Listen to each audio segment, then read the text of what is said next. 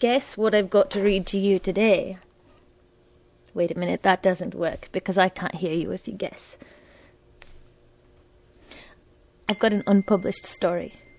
Well, it's unpublished in print, and until now it had been unpublished in audio form. And not only that, I mean, that's pretty great, but if you go to the website, there's a message there from the author, written just for you. Well, actually, I'd like to think that it was written for me, but I'll share it with you because I'm that kind of a person. Gracious. And there might be a few other new things there as well if you click through to the site, which is a hint. God, I'm just so excited that my voice is all a quaver, which might have something to do with the lack of heat in my house, or maybe it's all that tea I drank, but let's not let that diminish the excitement here, which is real. Hi, it's Tuesday, the 29th of January, 2008, and it's Miette's Bedtime Story Podcast. From the Mouths of Buildings by Karl Krampf. One day, I walked out into the street. It was downtown or uptown, depending on how I looked at it, or you too, for that matter. I looked down the city streets. Wow, even tall buildings. Their windows were mysteriously, however, opened. At least more so than usual. Why should they gape at me like this, I inquired. At home, my wife, peeling cucumbers and admiring their rich green surfaces, often asked herself a similar question. Today, this very day, she wondered more so than usual, in fact. She said to herself, "My husband is the kind of man that when he goes into town, windows open for him. They gaze, agape at him. In wonderment, he is just that kind of a man." I suppose I am. Here I was, after having gone to town, in the town itself. And windows had opened. Doors, too, but they were insignificant at this time. After all, doors were at my level. From windows, things could be thrown out from, or down from, and from the ground level point of view, things from windows could be cast down upon, or on top of, or... well, you get the idea. At any rate, from a ground level point of view, things were more vulnerable, in view of the law of gravity. I suddenly realized this. That is, one's vulnerability in relation to the possibility of things being thrown out of windows from a ground level point of view. My point of view in this case, at any rate, today. The idea had occurred to me before, but never with this blind force. Perhaps it was because more windows were open than usual. One's vulnerability in relation to and in terms of open windows at high vantage points, like in tall buildings, cannot always easily be assessed. This is especially apparent when walking downtown in the midst of tall buildings, sometimes skyscrapers. There is no actual certainty that of a sudden, in the wink of an eye, the windows might suddenly gape, some quickly and instantaneously throwing off their air conditioners, and pour forth a deluge of things, possibly at the hands of people in the buildings plain sick of the objects in those buildings. For example, many a businessman, I'm sure, one day has it with his water cooler. All feeling for it, gone. Even in the wake of all the fine memories it possibly holds and the instant reveries it is possibly capable of evoking. Martha, for e.g., the universal Martha, symbol, earth mother of us all in one way or another, standing there at the water wellspring, cup in hand, with carelessly and effortlessly unbuttoned top few buttons of blouse, spilling over playfully the water from cup falling forward, knocked askance by the abrupt, but joking, backslap of a male connoisseur. Ah, sweet reverie, but getting back to the water cooler. One day our businessman gets fed up with this water utensil, and opening his window, our gaping office orifice pours forth his water-cooler upon the street. Oh, equivalent of rain, huge droplets suspended in hard glass, thence to come crashing down upon the street below, but possibly falling upon the thing between it and the pavement. Possibly me. And now you know, I'm sure, why I feel vulnerable in the presence of potentially threatening windows. Other possibilities of things thrown from windows hit me. Desks, sometimes used-up relics in the eyes of their owners, might one day seem to have fulfilled their function, and the instant draws to a close when it seems they can no longer hold up paper to be written upon, nor even the pens used to write with. No longer, does it seem, can they even continue to support a telephone jangling for even one more time. So thence, does the desk owner feel behooved to put his desk out of its misery and out to pastures, green pastures to be sure, off to a happy hunting grounds of eternal bliss. No longer does the owner wish to subject his desk to the misery of old age. And so, with the analogy, and sundry metaphors, of a burial at sea, he confronts his desk in shirt-sleeves, and, having previously shattered his office floor-length window for the ceremony, the lengths one will go through, proceeds to push it, with dignity of a naval burial, out into the open sea of air, and watching it plunge downward leaves a sigh of bereavement and remorse over the loss of this long-time friend. This is what the businessman has in mind. The prospect of other things thrown from high open windows is also overwhelming. For example, take a businessman who has a thing against attaché cases.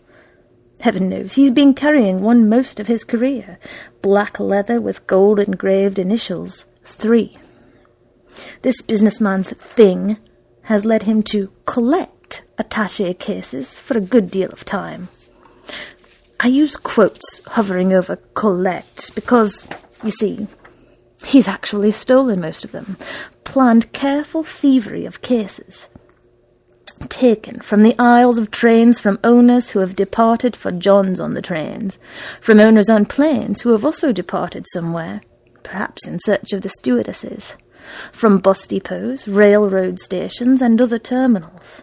He happens to have them in a variety of widths, thicknesses, depths, colours, some initialed, some not.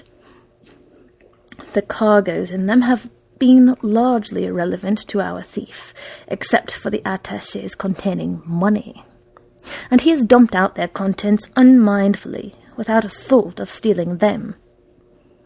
So you see, there is no such thing as a completely bad burglar. One day, he has amassed approximately 32 attaché cases and decides that this is it. A kind of D-Day inspiration. Storm the beaches, strafe the shoreline, loosen the generals, unmask the rear admiral.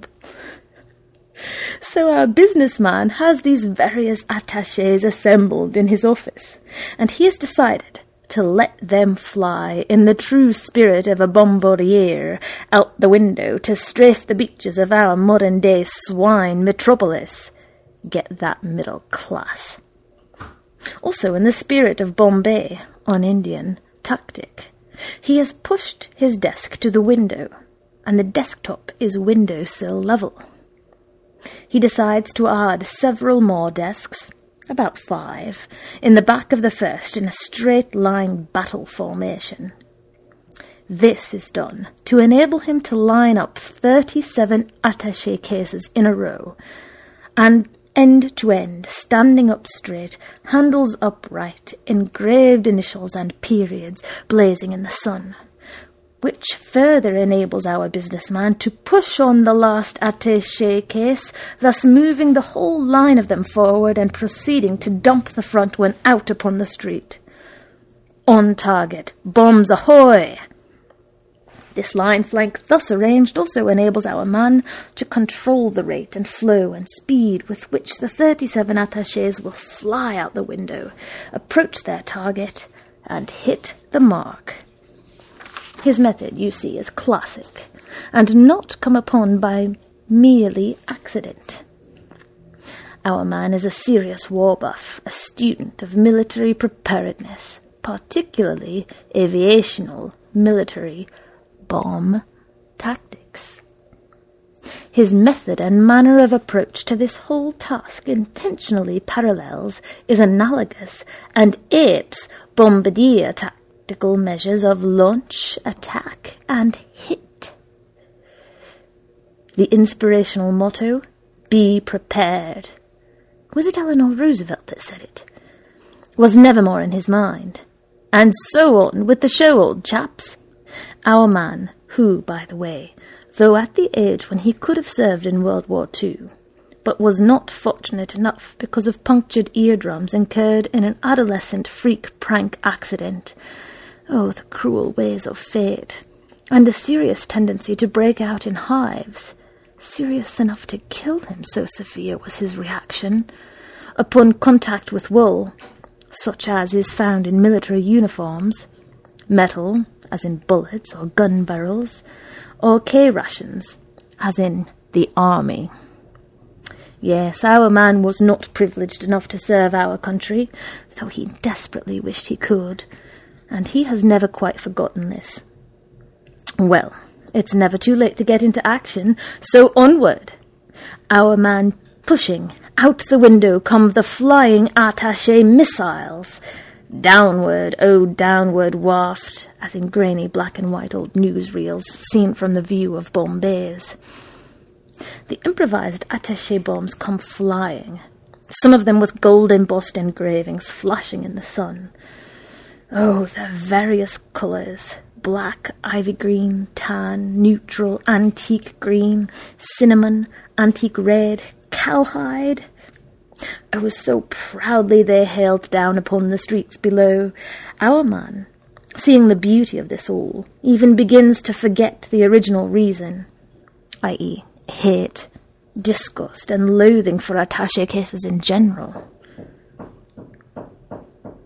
that motivated him to take this form of protest toward and destruction, symbolic as well as actual, of the attaché case, taken as a universal symbol or archetype. Thus he has begun to forget all the hate and anger which once propelled him, and begins to focus on the beauty of the act itself. Art for art's sake. For him now, just watching the attachés flying downward is enough. Oh, the symmetry of it all. And in the course of these human events he has learned a great thing, namely that hate and anger are poor motivational reasons for anything. One's acts must be motivated by the love and beauty of the act itself, no matter how disgusting or loathing. Even now, as his bombing act is more motivated by its own intrinsic beauty rather than by baser instincts, as we might choose to call them. And so, our man sees his chosen objects gracefully hit their target, the pavement. What worries me is that I might one day be on this pavement, our man's target. And one man's D-Day might become another's, mine, so to speak. And that's what worries me when I walk this pavement today. Yes, the possibilities hit me, of things being thrown. The problem of the many things thrown, and the one, me. This is not the kind of rain I want in my life, but yet I fear the stormy days, so to speak. Or right. Yes, the possibilities of other things occur too numerous to mention, but I do anyway mention them. For instance, a minister preaching the word of God over and upon the heads of people, literally, by casting out Bibles upon them. Oh, sacred spilled seed of crop to come, Bible belt indeed, but oh, those poor heads, maybe mine among them. Or a man casting out old and possibly used up girly magazines, maybe to repent of past sins, maybe to demonstrate to others the bliss of womanhood, maybe to tempt the world by flesh and the devil, or maybe to clean out his drawers. Desk. Or maybe a man, having heard about the theories of mass, velocity, distance, and therefore force, throws one small penny. Innocent enough, but only in appearances. For this man has malice of forethought and has decided to use science with an evil end in mind. For the small mass of the penny, having attained velocity by being dropped a big distance, one skyscraper, can become a pretty big force by the time it hits the ground, or once again whatever stands between it and the ground, maybe a person, maybe me. Ah, the possibilities. All these things weigh upon and enter my mind, but oh, I hope not literally. Yes, I am not one to shrug off lightly the possibilities of many things, including things thrown from windows of downtown buildings. I don't think I'll go downtown anymore.